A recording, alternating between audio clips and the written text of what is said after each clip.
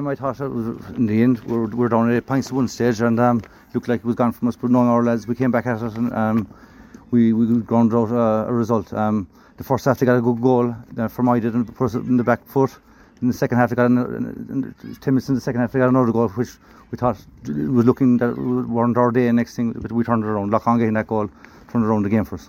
So, like as you said, you're trailing by 8 points at the three-quarter stage, but Kanturk, they gritted their teeth in a marvellous comeback. They did it, yeah, we did it, and we brought in a few subs who played well and brought a bit of energy into the game.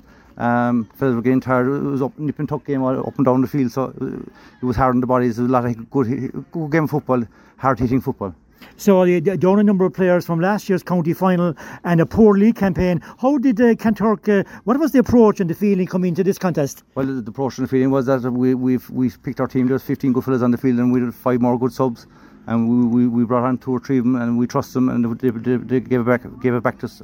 Yeah, so favoured by the breeze there in the opening half, and indeed the underfoot conditions weren't great with the rain. But Fermoy, they were quickly into their stride, and they were well worth their advantage at half time. Oh, they were in the first half. We dominated for a bit of the first half, but they came at us in 10 minutes to go in the first half, and they took over, and they played a lovely bit of brand of football.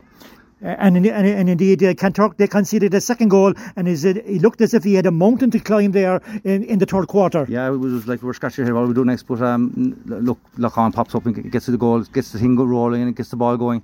Yeah, Lock-on is a deadly brain, and he got himself into good position to stuck the goal well. And indeed, I suppose never say die. You can say to about Kanturk, they responded brilliantly. A sensational burst there in 4 minutes, yielded 3 goals. Yeah, and I see, Paul Welch in the middle of the field was awesome again tonight. Very good. And Alan Welch coming out in the midfield, won loads of ball. Aidan was dominant as well, and Tommy the centre back driving them all on. So it's a very competitive group. So very important there to win the first game. Yeah, it was. Look, I don't care. We weren't interested who we're playing next. It was all about tonight and get over the line and beating Fermoy and winning the belt. Especially with the hurling game next week.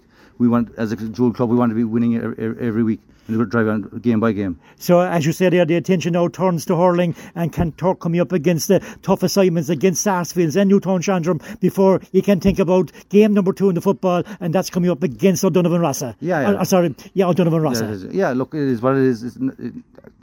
We win against Fermoy tonight. Tomorrow morning, it's all about hurling, and that's the way it should be, and that's the way our club works. It's every game at a time. We don't look down the road.